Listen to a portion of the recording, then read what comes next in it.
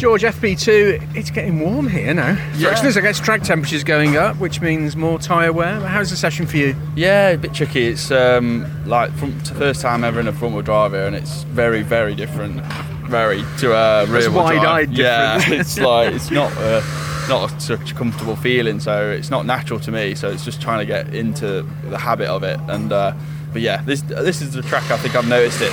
There's such a big difference. You constantly got to have a bit of throttle in, otherwise, the car's quite leery on the back end. So it's just a very, very different technique. So yeah, just trying to get used to that really. I guess it's also because the margins are so fine around here. You're on the edge all the time. Is finding that ideal window with the tyres? Yeah, definitely. Yeah, just trying to get it in the window really and stuff. But yeah, I just feel a bit on the back foot at the minute.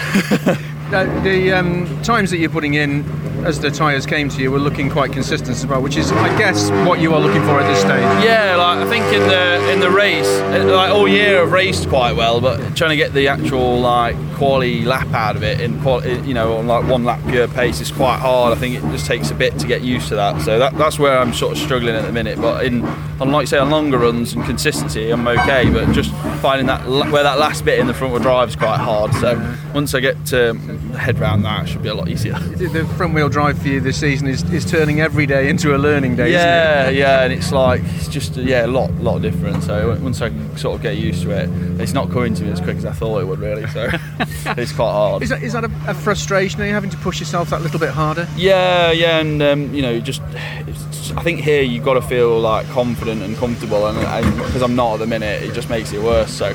But yeah, it should come. We've got qualifying where we've got some new tyres and stuff to throw at it, so that should help quite a bit with the feeling. So good luck for qualifying. Cheers, mate. Thank you.